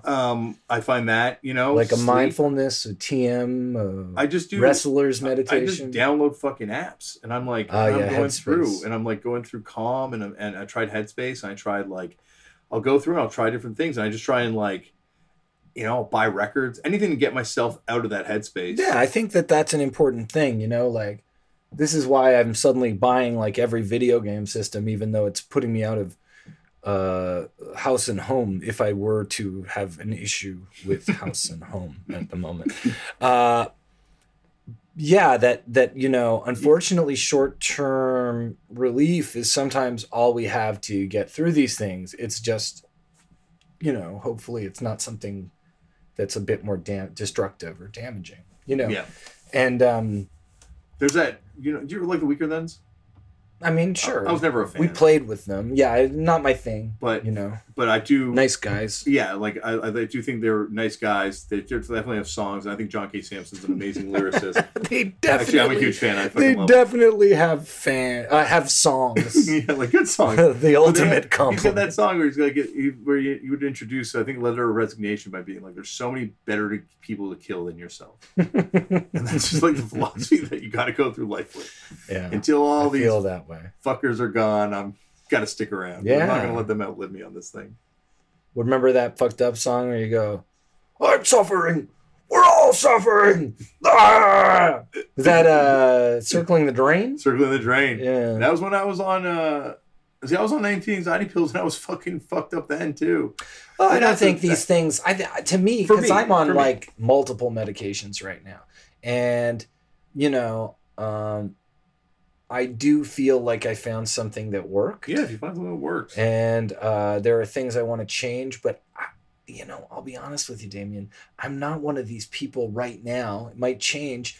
I'm not someone who's saying, oh, but I wish I didn't have to be on these. It's like, well, yeah, of course I wish I didn't have to be on things. I wish I didn't have to live in this body. Yeah. Wish I could just float around and enter other bodies and live their lives and, you know, play whatever systems they've got at the house. And, you know, I wish I could be a bee for a second. And, I just found for me the side effects that I incurred didn't equal the benefit I got. of course, yeah, I think that's important. I mean, all I was going to say was that it's really important to be an engaged patient, which I think is the term for it that is used now, and to have ideally a family doctor who will listen to you, you know, or is an expert and you trust, you know, because otherwise, and you have to kind of throw your humility aside and be like, if this is starting to get weird fast, I got to like tell someone immediately and deal with this, you know? So, I mean, yeah, but so marijuana, so you take it, you in what form? I meant when the first time. I smoked a joint. You smoked a joint, yeah. And so what happens after that? Immediately it hit me. I'm like, this works. This is what I needed. And I'd smoked weed before, and, you know, as a kid, not a kid, but like a teenager, and it was fine. But like this time it just connected. I don't really prescribe to, you know, I definitely think there's differences between strains or strands. Of course, you got your indica, kush, but those things don't exist. sativa, like that stuff, like the idea of like two categories, one that brings you up, one that brings you down. I don't believe in that. Interesting. Because that came from two separate researchers working years apart that just identified two different plant varieties they witnessed. So do you think it has more to do with where you're at? I think it has a lot to do with where you're at. I think it has a lot to do with whether or not it's good, well grown. You know, if there's contaminants like mold and other things on it. Is there something good to spray on weed? No. Like when you're growing it? No. Not Water, even I guess. a little bit of your own urine or saliva. No. I think anything you add to it. What if you make it watch South Park? You know, they say plants like they definitely do. I know entertainment. people like, you know, I've known people that probably were watching South Park in their grow rooms when they were growing fantastic cannabis. But also, like, it's gotten so dialed in now, and the level of sophistication, like where, you know, like people are like, oh, like this one, like people say it's peanut butter, but it doesn't actually taste like peanut butter. But it's like, no, but it does smell like peanut butter weirdly because they've dialed in the terpenes. Terpenes. What are terpenes? Terps, you know, like they give cannabis its flavor and scent. We got a weird picture of me in here. That's the picture that comes up. Maybe I took it of you. I think you took that of me. Weird picture. That doesn't come on other people's phones. Okay, so I've got fan questions. Yes. From a legend. Allison Baker, mostly. We want to know about all your famous friends. She wants to know about, she feels like your cell phone is full of famous people's numbers. No, like I've got like you and me both know people that collect famous people's numbers for various I do know reasons. A couple of people, and those people's phones, when you go through them, you're like, holy fuck, how do you know these people? Yeah. But most of them are like bookers and stuff. Like there's a reason they have it, or they're coke guys, but then there are also like people that collect like celebrity phone numbers. Just like I've had multiple people in bands over the years be like, do you want to trade phone numbers? And I'll be like, what do you mean? They'll be like, well, I've got Anthony Kiedis' phone number. Right, that's a big one. Anthony Kiedis, everyone seems to have that phone number. Like, I wonder why. Would you like to trade the number with me? And I was like, you know, like some people trying to trade numbers. I don't really do that, but I definitely, you know, like, definitely like met, you know, been lucky and been close to some famous people and stole their numbers. Let me guess a couple of phone numbers you've got on your phone. Dr. Cornel West. I've never met Dr. Cornel West, unfortunately. Okay, Kim.com. Kim.com I've never met. Okay. Keep trying here. Bella Thorne. Bella Thorne. Who's Bella Thorne? An actress? She's in Amityville. The Awakening. Don't know. Lil Peep. R.I.P. Did not know Lil Peep. But I do know definitely some other... do you know the guys from the Suicide Boys? They're pretty good. Check out Suicide Boys. No, but I know the Adam. You know Adam DeGrosso from Minneapolis? Sounds familiar. Maybe. I mean, he takes photos of Post Malone. He's like Post Malone's photographer, but he's like a hardcore kid. He definitely, if Brutal Nights ever came through there, he 100% took photos. We did. A couple of these And white he's tight with rappers have Suicide Boys. hardcore connections. Like Machine Gun Kelly, I remember when he first started, he was like covered in hardcore tattoos. He's a massive anti-flag fan. and was like there's like super moshy in his old videos, and also Have you seen that video of him like thrashing out to the pop punk song in front of his record label? No. You haven't seen that? Oh, I heard about that. Yeah, I heard about that. He's a massive anti-flag fan. So a certain fan has asked also knowing Jack Black, which Yes. is how well would you say you know Jack Black? I He's know, been a guest on your podcast. Yeah, twice. Yeah.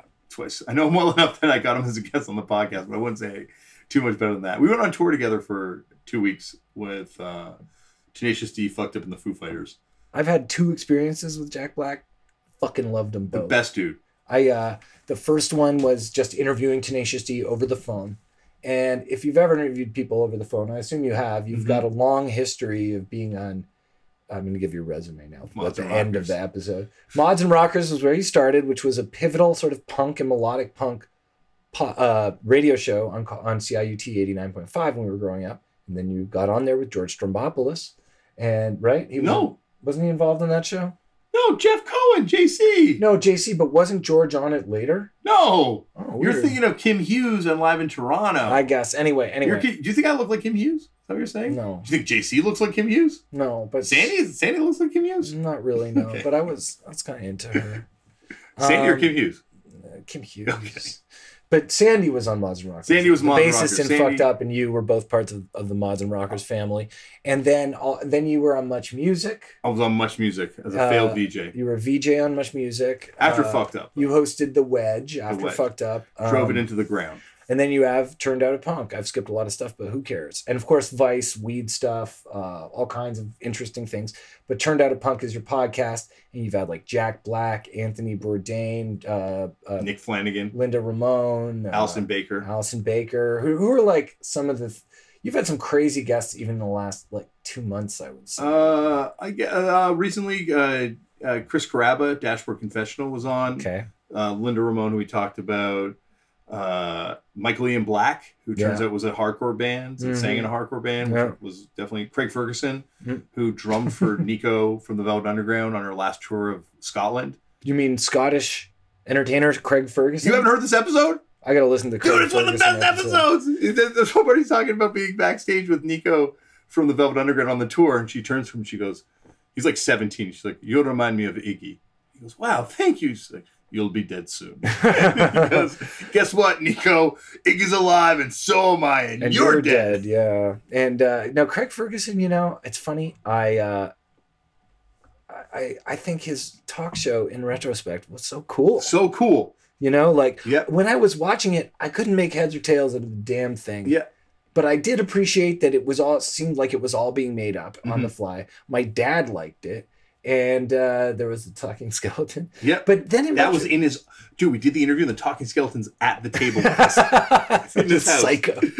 But, yeah. And in retrospect, it's like one of the last true, authentic kind of talk shows of the last little while where he literally would just like try to have a conversation with whoever his guest was, a sort of unrehearsed, thing, and try to have a moment. Whereas now, oh my God, like talk shows are just like, it's over, Johnny. Well, the podcast took the place. Like he was doing a podcast on TV, basically. Trying to have a conversation. Conan O'Brien's podcast to me is so amazing. And it's something he could never have done on his talk show. Mm-hmm. And it really made me respect him as an interviewer just so much more, even though I always obviously did, but it's just like, I couldn't believe it. And he's hilarious on it. Oh, you should have him on your show. I don't know if he has any punk connection. Anyway, so she wants to know about how you came up with Turned Out a Punk and how that all got going. We probably got another 5 minutes, so let's just go. I stole that from Cole Cabana. Cole Cabana had a podcast, or has a podcast. That's the wrestler. The Art of Wrestling. Cole Cabana. And he interviews wrestlers about their life in wrestling. And I would listen to that on the road, and I was thinking, I've always been fascinated about how different people got into punk rock. Because it wasn't, the easiest path. There were easier paths you could pick as a kid of stuff to be into. And so I just was like, man, what if I did what Colt did, but with people in bands, and just asked them about how they heard about punk music. Right. And so and then there's that song, I Turned Out a Punk. So I was like, Turned Out a Punk. Who's that by? Big Audio Dynamite. Bad. Yes. That's the best song. So The best song. so you start the podcast, get it going. Your bros, Tristan is helping Tristan came you in a out. couple years ago. I've been doing it for like 5 years now. It's wild. It's amazing. Tristan came in a couple years ago and was like, I'll help you book all the guests because, a lot of times I'd be on tour, I'd be working on another project, and I just end up just calling friends. Would you say you have a bit of a scattered mind? Oh my God, you dealt with me, buddy. Well, I do too, So Yeah, that's why I do all these different projects. yeah, well, maybe you should come with me to my ADHD support group. Probably should, but then I'd be I don't know how to stop any of these plates from spinning. They all seem to be going. Do you worry that if you labeled yourself, suddenly you'd get so stressed out about it, that dealing with that it would make it harder to manage things? What do you mean label myself like? Well, I find ever since sort of really reading up on ADHD, now it's like so many things that happen, I chalk up to it, but I haven't necessarily figured out solutions. So I don't always feel like I'm moving forward, even though now I know about it. Yeah. So that's kind of what I was asking. Oh, yeah. Like I think, I think labeling it would be maybe bad, but like you're saying, it doesn't give you a solution. But there's, like I've got friends, like that's the thing is I've got friends that had everything going, right. And then they're not here, they decide that they can't be here anymore. Oh, they killed themselves. Yeah. And you're like looking at their situation and you're like, you had everything, and then I know people that have nothing and are happy, and it's like one of those situations where, and I don't mean just money, Mhm. I mean, but just like the actual like quote trappings of that quote unquote happy life. Yeah. And I've seen, so mental health to me is the great mystery of our age. And I think to get to the core of it, we would really get to the core of a lot of evils in society through it. Well, yeah, that's what I mean. I think that we're misunderstanding symptoms for disorders half the time. And then the disorders are viewed, a lot of the things that they stem from are things that are viewed as basically being school related. Like, oh, you have ADHD, that means you're going to be bad at school, so let's help you be bad at school. And it's like, well, no, actually it means socially you could be fucked up. Socially you could be fucked up. Socially... Well, that's the other thing. Like, I wouldn't be... You could fuck it up. Well, I came to the realization a couple of years ago that I wouldn't be fucked up writing the songs I've written without the mental health shit I deal with. For sure. But, the reason that's so important is because people wouldn't be, like, living whatever their life is without the, like, Yeah. like, It would be a it's completely the different reason situation. people relate to you is because that's the way it is for so many people. So what I think is that if you have a coping system that, again, isn't damaging, is a little bit ironclad, or you understand why it works, that's as good as anything. Yeah. And that especially if you're managing things on multiple fronts. So it's like if you were just smoking weed, but you weren't, like, I don't know, expressing yourself creatively, being a dad, doing all these things, well, then probably you'd need to be doing some other stuff, like, but you're doing it. It sounds like you're doing it on quite a few fronts. And, it's almost like the choice to have a family, to marry the person you love, to try, to put some structure around your life. That's a form of treatment in itself, I think. Yeah. And instead of saying I'm miserable with these anxiety attacks and I'm going to keep living with this and just freak out half the time, you were like, well, I'll try this, and that got you somewhere. Well, this whole idea of like living in a simulation, that we're just living this like... Yeah, F-119 stealth fighter, man. But you know what we need is that thing for the keyboard that has the explanation of what every key does. But my... And a gaming mouse.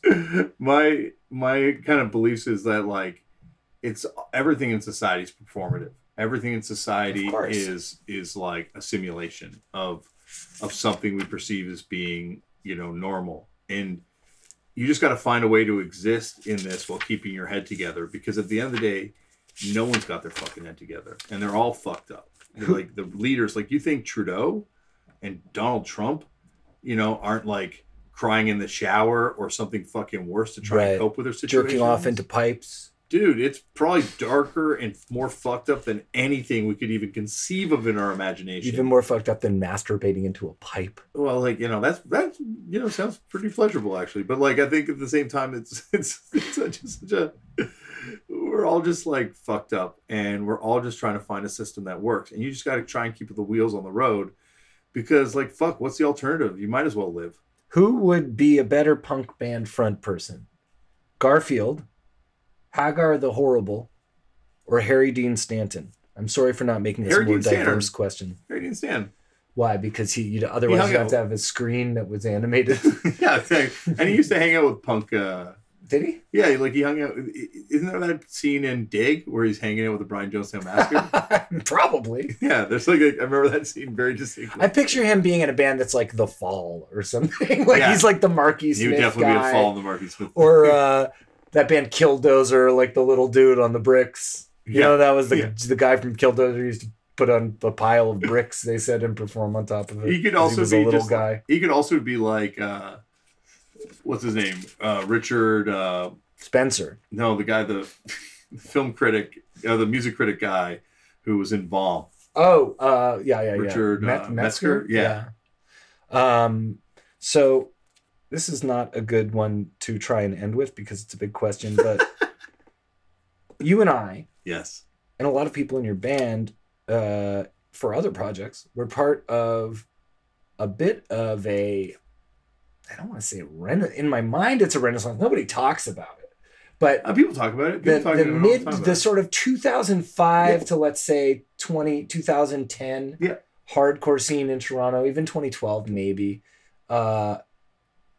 It was like a lot of bands. We had a lot of interconnected bands. We had a And period. a lot of people at our shows. Yeah. We had a period where a lot of bands got out there and got international exposure. We're touring all over the world. And, you know, it's not that there's not great bands now. It's just like there's not as many bands that are able to do that right now in Toronto. And also they are, taking this road that we were on, in that Europe being such a big thing, and that so many places in Europe having this incredibly structured means of booking shows, for bands that are touring. We also benefited from coming around in a time where people would call you up and be like, dude, this company just gave me $40,000 to throw a party in this South by Southwest. I want to fly you and your band out and all these amazing bands. And We I get to didn't pay you get that guys all the to-" time, but we did once. Obviously, our mutual friend Timmy had a lot of things that we got to do because of him, like Art Basel and all this South weird by stuff. Southwest stuff. You All play the some South by random Southwest weird stuff. party. and Yeah, I stuff guess we by- both played that show on the Bridge, which is like Yep. definitely to me a legendary, one of the more unique rock shows we ever played on the Lamar Street Pedestrian Bridge Bridge. shows at are legendary 1 now. a.m. Yeah, there were only so many, and you probably played more than one. I think we did 5 in total, 4 Yeah. in total. Did you play the boat during Chaos and Teos as well? No, because we only ever played Chaos and Teos when it was still Ricky Fest. I mean, you Oh, talk that's about not true. We played Chaos and Teos, but we just flew in and flew out. people doing something and things then existing. It's like Timmy Hefner's Chaos and Teos Festival was such an extension of the punk rock scene there. But and much like Will Monroe was doing Vaseline and stuff in Toronto, but when I say much like Will Monroe, it's like Timmy is the tip of the iceberg in that story. There has been a very close-knit crowd in Austin that helped keep that going, Mhm. punk rock, and make it happen. Much like in Toronto with Will's stuff, there was this incredibly tight-knit and large group of people who were doing so much for the endeavors he was doing. Yeah. The endeavors, I says. Yeah, and like Graham and Transmission. And Yes, Graham, of course. That Graham Williams. Fun festival is still like the best festival ever. I did comedy at that. Yeah. I had a great time. You had amazing comedy, amazing bands. Like Mm-hmm. it's such a purpose-built city for festivals too. But we lucked out. But you're right, there was a renaissance. Like yourselves, Career Suicide, ourselves. Like it Danger Loves, Danger Bayonets, Loves, Terminal State, yeah. School Jerks. was Adversary before that, Scare Tactic, I guess before that. Just lots of different stuff. Yeah, stuff coming in from like Our War and it was just like there were a lot of bands at once, and it was a lot of different types of music. Rammer. Of course, yeah. Yeah. I actually had a bit of a Rammer look at songs? what's in the pile there. Tell look me at what you this. think of everything. So Look at this. Okay, we got Diamond D, back with the funkiest flies Stunts, material. blunts, and hip hop. Do you like how I showed that to the microphone? Like the microphone was a camera. Do you like that it's signed by Diamond? Is it actually signed by Diamond D? Yes. Oh, look at you. Damn. And then Early Man, former Matador Records recording With artist. Rammer. Split with Toronto metal legends. Rammer. Rammer. Featuring... Everybody. Featuring my friend Dave Christensen. So, Dave there is Nick's best friend growing up. Yeah. And Joel Fisher right here is Bear Witness from A Tribe Called Red's best friend growing And up. also a guy I've known forever since high school, Joel Fisher. But he knew him incredible before. guitarist. He knew him before you knew him, I think. I'm sure, yeah. Sean Ramsey, Al Biddle.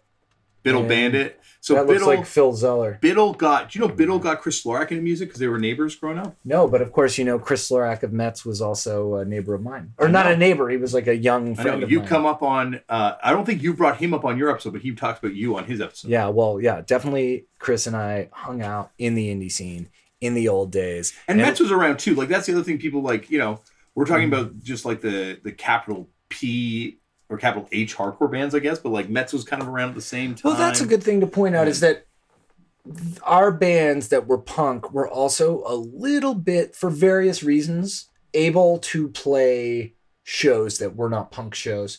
And people who were not in punk bands exactly were coming to all these shows because we were all friends. So that made it bigger than it would have been had it been the sort of rec center hardcore show thing that was kind of where we were starting and also where we were when we would go out of town or go to other places. And also, we had a weird moment where, like, you know, you're writing for Now and I. You had a lot of people that were like hardcore kids that were like writing for Spin or writing for I was Vice. doing comedy.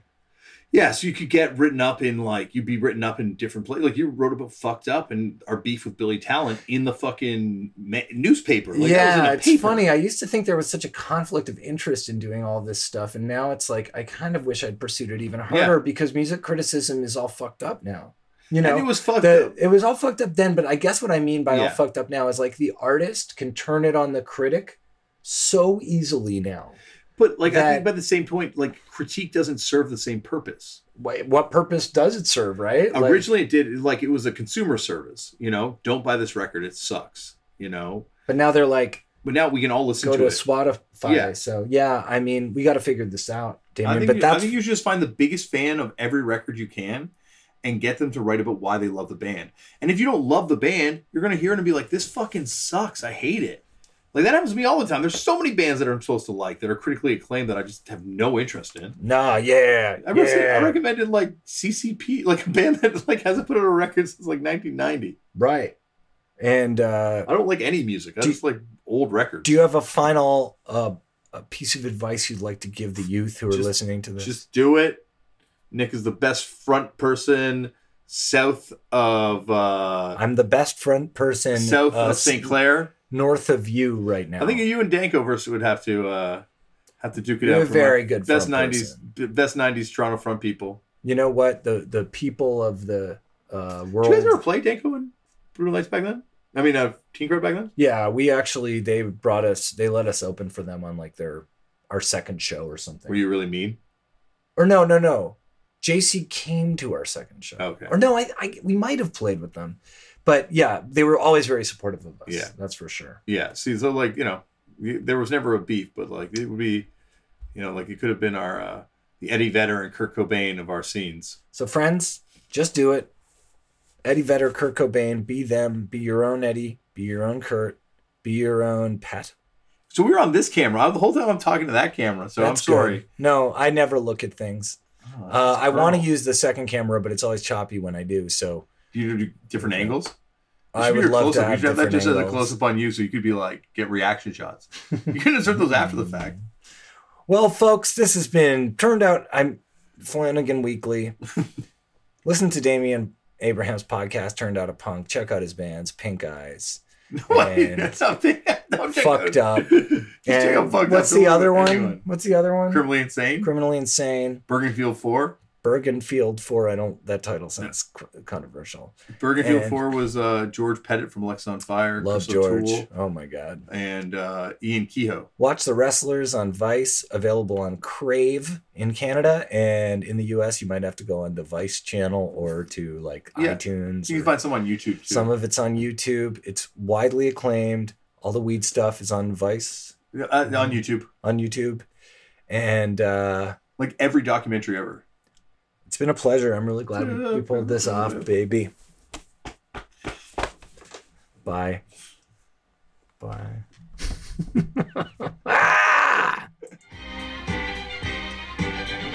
And that was Damian Abraham.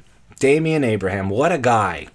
Damien, Left for Damien, Pink Eyes, many different names he goes by. And I love that he's done so much cool stuff. I love that he's just deep in with wrestling, deep in with punk.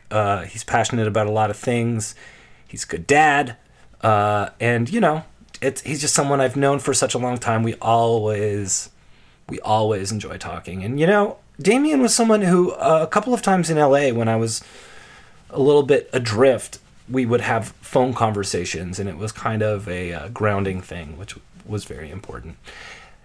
Anyway, he'll probably be back on the podcast because it's just that kind of podcast. It's not something where I talk to a person and then their story's out and then I move on. It's like sometimes I want to have other people back. I want to have people back and we just talk about other things because most of the people I have on are more than willing to talk about everything under the sun and everything under the moon and everything under that twilight zone before the sun has totally disappeared and, well, the moon is coming into the sky. Blood moon. Everything under the blood moon. By the way, Black Moon have a new album. 90s rap icons Black Moon, featuring Buckshot, a.k.a. the BDIMC. Anyway, just thought I'd throw them a little plug. And if you've got music you want me to hear, send it my way. Speaking of, I'm going to see my friend's band Bad Breed tonight at the Horseshoe, and I can't wait. The singer in that band is named Mike Gribben. I've been in bands with him for years. Not any lately, but we've been in a lot of bands together, and we have, again, he's someone I met when I was like 13. So I hope to have him in the podcast because I'm sure we'd have a great chat. But yeah, if you want to check them out, Bad Breed are on Bandcamp and find them there. All right, enough of me talking about other things. I'm going to go, but go to Left for Damien on Twitter and find out about all the great stuff that Damien is up to. Thanks for coming in, Damien, and thank you for listening to Nick Flanagan Weekly. Now we have the outro song. Oh, man. Nick Flanagan Weekly. Oh, man. Nick Flanagan Weekly.